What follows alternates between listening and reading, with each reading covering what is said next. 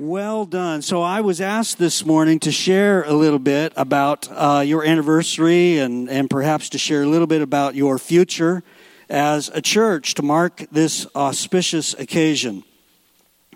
And as I look through the names, your history, I'm struck by the names. Many of them I know, and I'm not going to mention their names because there's so many great names there to mention, and I'm sure I'm going to omit somebody. But there's so many good people.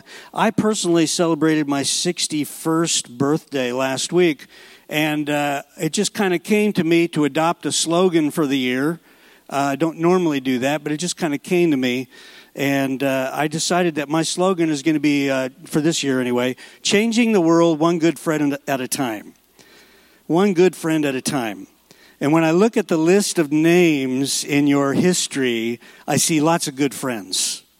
Good people. And every time we come to an anniversary of any sort, it's appropriate that we acknowledge the people in the past, the miracles that the Lord did, the investment that the people made, and to learn from our forefathers. Obviously, they built something that lasted. And so they must have been doing something right. And so we can learn a little bit from their example. So we want to look into the past, but we also want to look to the future. And in particular, we want to dedicate ourselves to live up to the example that our forefathers left for us. And so their example instructs us, and it also inspires us. So as you approach that latter task, which is looking forward, you're probably asking yourselves questions about the future of the church. Where are we going from here? What does the Lord want us to become? And what kinds of things should we be emphasizing or things that we should be doing? And, of course, I commend you for asking those questions because too often churches become paralyzed by their routine, or they simply accept their current state as inevitable, and they don't take control of their future. They don't take control of their culture. And churches can become paralyzed by their tradition and by their own culture. And they may pray for a miracle, but they don't do anything intentionally to mature as a congregation or to develop a strategy for becoming the church that God wants them to be and making an impact in their community. And so today, I don't come with a word from the Lord about your future. I have a strong sense about your future, but I'm going to let you discover that for yourselves. But I do come with some thoughts that you might consider as you pray and strategize about becoming a better church. Jesus tells the parable about the wise man who built his house on the rock and a foolish man who built his house on the sand. And following those words of Jesus, Peter and Paul both took that illustration of a building and they expanded on those illustrations. And so we actually have several passages I could choose from to speak these words, but I'm going to just pick 1 Corinthians chapter 3, where the Apostle Paul says, "You are God's building. According to the grace of God which was given to me as a wise master builder, I have laid the foundation and another builds upon it. But let each one take heed how he builds on it, for no other foundation can anyone lay than that which is laid, which is Jesus Christ. Now, if anyone builds on this foundation with gold, silver, precious stones, wood, hay, or straw, each one's work will become clear, for the judgment day, will declare it, because it will be revealed by fire, and the fire will test each one's work of what sort it is." Peter mentioned similar things, and Paul mentioned similar things in other passages, and all of those passages contain some central instructions about the church. The Corinthian passage contains a unique instruction, which is the warning that Paul says, take heed how one builds. Of course, the church in Corinth was a mess. The folks were acting like they were spiritual, but they weren't. They dropped names. They were expressive in worship. They gave money. but that was just a facade because the church was immoral and carnal and divided. And Paul had to remind those folks that, in particular, about the division. He reminds them each one has a role. Each one has a role. Paul says, I planted, Apollos watered, but God gives an increase. You know, some folks may prefer the planting, and other folks may prefer the watering, but all of those roles are important. And we should not be elevating a particular role as if it was the paradigm for ministry. All of them are important. So let's go into what Paul tells us about buildings. The first thing that we notice about all three of these passages is that Jesus is the foundation. He is the chief cornerstone. Now, that's a truth that may seem self-evident, but we need to look at it a little bit closer. Going back to the parable of Jesus, when he says the wise man builds his house on the rock, and he says there that building on Jesus is building on his word, and that, of course, suggests doctrine. However, it would be simplistic to say that we have satisfied this simply because we have adopted sound doctrine in our bylaws, or that we have been using sound doctrine in our curriculum, in our discipleship program. The fact is that many church members may agree with sound doctrine, but they don't live sound doctrine. It's important that we not just recite the creed, but that we live the creed. And building on Jesus requires that we integrate his word into our lives every day of our lives. Now, the Bible tells us that Jesus is the chief cornerstone, and in ancient times, you had to build a foundation stone by stone. Nowadays, we pour a foundation with concrete, but in those days, you had to build it stone by stone, and the most important stone was the first stone that was laid, and that was called the chief cornerstone.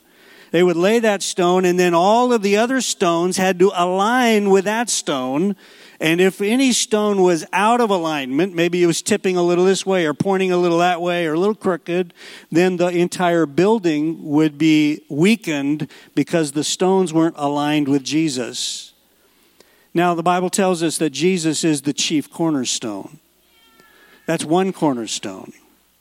Most buildings have 4 corners, and there are 3 other cornerstones. Let me just suggest to you something that has helped me in my discipleship with Jesus, is naming those other stones in my life. The first stone would be doctrine, the things that I believe. It's very important that my doctrine aligns with Jesus. There are a lot of times when we may acknowledge Jesus' doctrine, but we don't necessarily believe it or live it ourselves. So it's important that my doctrine align with Jesus. The next stone would be the stone of decisions, right decisions. You know, it's important that our decisions align with Jesus. We may acknowledge Jesus, but then decide something else, and of course our entire structure is going to be weak. The next stone, the last stone, would be the stone of emotions. You know, the Bible talks about emotions a lot, doesn't it? It talks about love, joy, peace, and patience, and kindness. And, you know, good emotions. Also talks about jealousy and envy and bitterness and wrath and anger and negative emotions. And the reality is that our emotions need to align with Jesus. And the Bible is telling us that we need to get our emotions aligned with Jesus. In fact, all 3 of these things need to align with Jesus. If we're going to be true, integrated disciples of Jesus Christ, our beliefs, our actions, and our emotions have to align with Jesus. A lot of times people, they might have right beliefs, but they've got wrong actions. Or they might have right actions, but have wrong emotions. And they end up being conflicted because something is amiss. If we are going to build our lives on Jesus, then we're going to have to get all of these areas in alignment with Jesus so that our beliefs, our actions, and our emotions are all aligned with Jesus. That's what building upon Jesus is all about. And my hope for you as you begin to think about what the Lord has for you as a church in the next 60 years is that you would make it a goal to raise the level of discipleship in your church to where everybody in the church is integrating the word of Jesus into their lives every day. Raise the level of discipleship. Don't be content with just second-rate discipleship. Let's raise the level of discipleship. The other truth that we see in these passages is that we are living stones and that we are being built together. And there's a sense of the stones interlocking and being interdependent and whatnot. And in my mind, I envision a workman, taking his little chisel and, you might have a stone that's got a little bump on the other side. And the other, he's chiseling, to make that thing fit. We're all getting chiseled together. We're getting chiseled together. And here's a reality that we Americans often forget. We Americans are so independent and we're even to the point of isolation. And we read in the Bible about being disciples of Jesus, and we interpret that individually as if I can be a disciple without you being a disciple. We're in this together. We're interlocking stones, and we're in this together. It's interesting to me how many times in the Bible God applauds a generation. Not just a person, but a whole generation, or condemns a whole generation. And we forget that discipleship is expressed as a community. We all need to be disciples of Jesus Christ. And as we look into the high points of Scripture, the Ten Commandments, 1 Corinthians 13, the Sermon on the Mount, Galatians 5, when we look into the high points of Scripture, there is a very bright truth that shines out at us, and it's simply this: God measures holiness by how we treat one another. Maybe in a previous decade we measured holiness by our haircuts or by the length of our skirt, but that isn't Bible. God measures holiness by how we treat one another.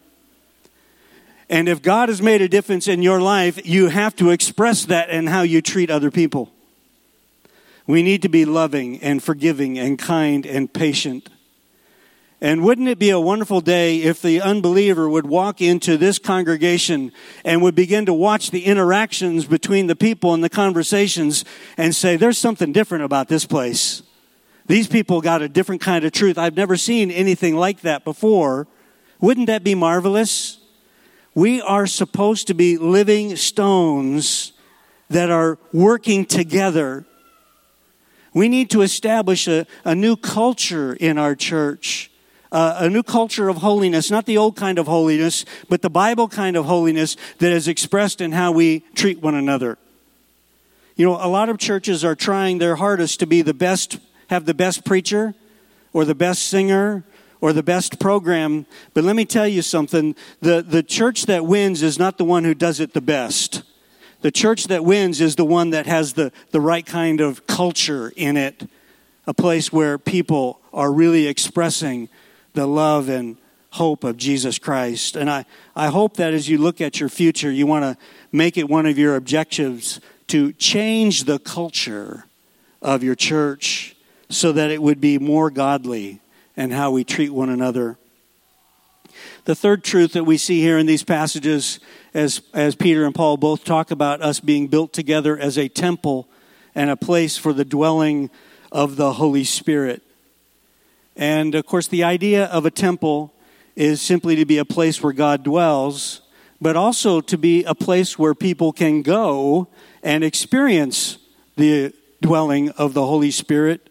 In fact, there's a whole section of the Psalms that are called Psalms of Ascent that were supposed to be said as one went up to the temple to experience the presence of God.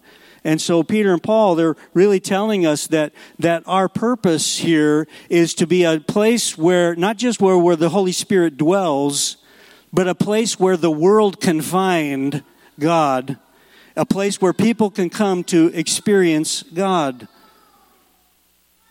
Wouldn't that be marvelous? If we could come and experience God every time. I know that sometimes we come to church and, maybe you don't feel so good that day and you're kind of feeling a little flat and you show up and then your Musica family is singing up here and then you start to get with it a little bit, The plain truth is that the presence of God is not here necessarily in this building any more than it is down the block when you're not here. But when you come, you bring the Holy Spirit with you. This is like a Holy Spirit potluck. potluck. If you got the church potluck, there's no food there unless you bring it. And there's no Spirit here unless you bring it. You got to bring the Holy Spirit with you, and then you share it with everyone else. And not just for the benefit of the church members, but for the benefit of the world, because the world is looking for a genuine encounter with Jesus. They're looking for something that's authentic and real. And they can go to a place that's got stained glass windows and whatnot, but that doesn't necessarily generate the presence of God. What generates the presence of God is that when then godly people bring the presence of God with them and they begin to express it among themselves, there the presence of God is. And friends, that is the hope of the world. In fact, it's the hope of Milpitas. The world is not going to be changed by politics and economics and technology. The world needs spiritual transformation. And spiritual transformation doesn't happen by sitting in the redwoods or at the beach. It happens in community. Iron sharpens iron, so one man sharpens another. Spiritual transformation happens here. It happens in relationship. It happens in community. And if we're going to bring spiritual transformation to our community, then it has to start with spiritual transformation right here. As we begin to work on one another, pound on one another, chip away at one another, file each other, sharpen one another, so that we would become true, genuine disciples of Jesus Christ. And then when the world comes, they would see there's something different about this place. So Paul says, take heed how you build. I lived in Vegas for a time. And if you've ever been to Vegas, there's a lot of things Vegas is known for. One of them is the buildings they have in Vegas. It's the only place in the world where you can find the Eiffel Tower, the London Bridge, the Great Pyramid, Caesar's Palace, and it's the only place in the world. That's all there. But of course they're fake. They're fake buildings. They're not real, and they're not going to last 500 years like those other buildings. Or be tearing those down in 50 years. So that reminds me of what Ezekiel said in Ezekiel 22. He was accusing the prophets, and he said they plastered with untempered mortar. They built a building, but they didn't use proper building materials. And consequently, the building that they had was destined to collapse. And Paul has similar warnings here when he says, take heed how one builds.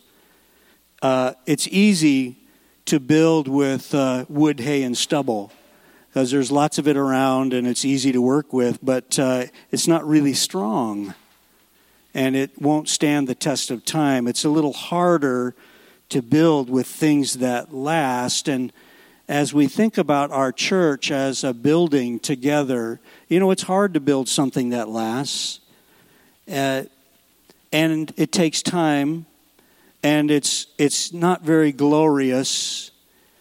Building a church, requires labor and sacrifice and prayer. And you've got to have Sunday school teachers and prayer warriors. And all these people, have these various different ministries, and they're all working together. And I look at the list of people in your church, and they all had different types of ministries, but they all had some things in common. They were genuinely spiritual. And they were faithful to the end, and they did not quit. And I'm sure if you could talk to some of those forefathers and former pastors, they would tell you that, there were times they got discouraged. There were times they wanted to quit, but they didn't. And their work still stands today. It's hard to build a congregation, but it's necessary. It takes time, and it takes effort, and it takes spiritually healthy people. But today, we want to think about where the Lord is bringing us as a church, and we want to honor and remember the work of our forefathers, and we want to dedicate ourselves to those examples, and then we want to ask the question, what's next? What kind of church do we need to be? And my hope for you is that you will raise your expectations about the kind of church that God is asking you to be. so that you would be raising the level of discipleship and raising the level of holiness and raising the level of the Holy Spirit here in your church. Our forefathers, they got us this far, but it's up to us to go the rest of the way. Can you pray with me to that end? Heavenly Father, thank you. Thank you for allowing each of us the opportunity and privilege to be a part of a community of faith, to have relationships and friends, to have teachers, folks that have encouraged us and spoken to us and helped us over the years. None of us would be at this place in life if we didn't have the support of people that are sitting around us. We're very grateful. And Lord, I pray that you would bless them and give them great blessings poured out upon them in their current life, Lord Jesus. We also ask as we look forward to the future, Lord, that you would help us as we seek you, that we would be the church that you need us to be in these coming days. I pray in Jesus' name, amen. Amen.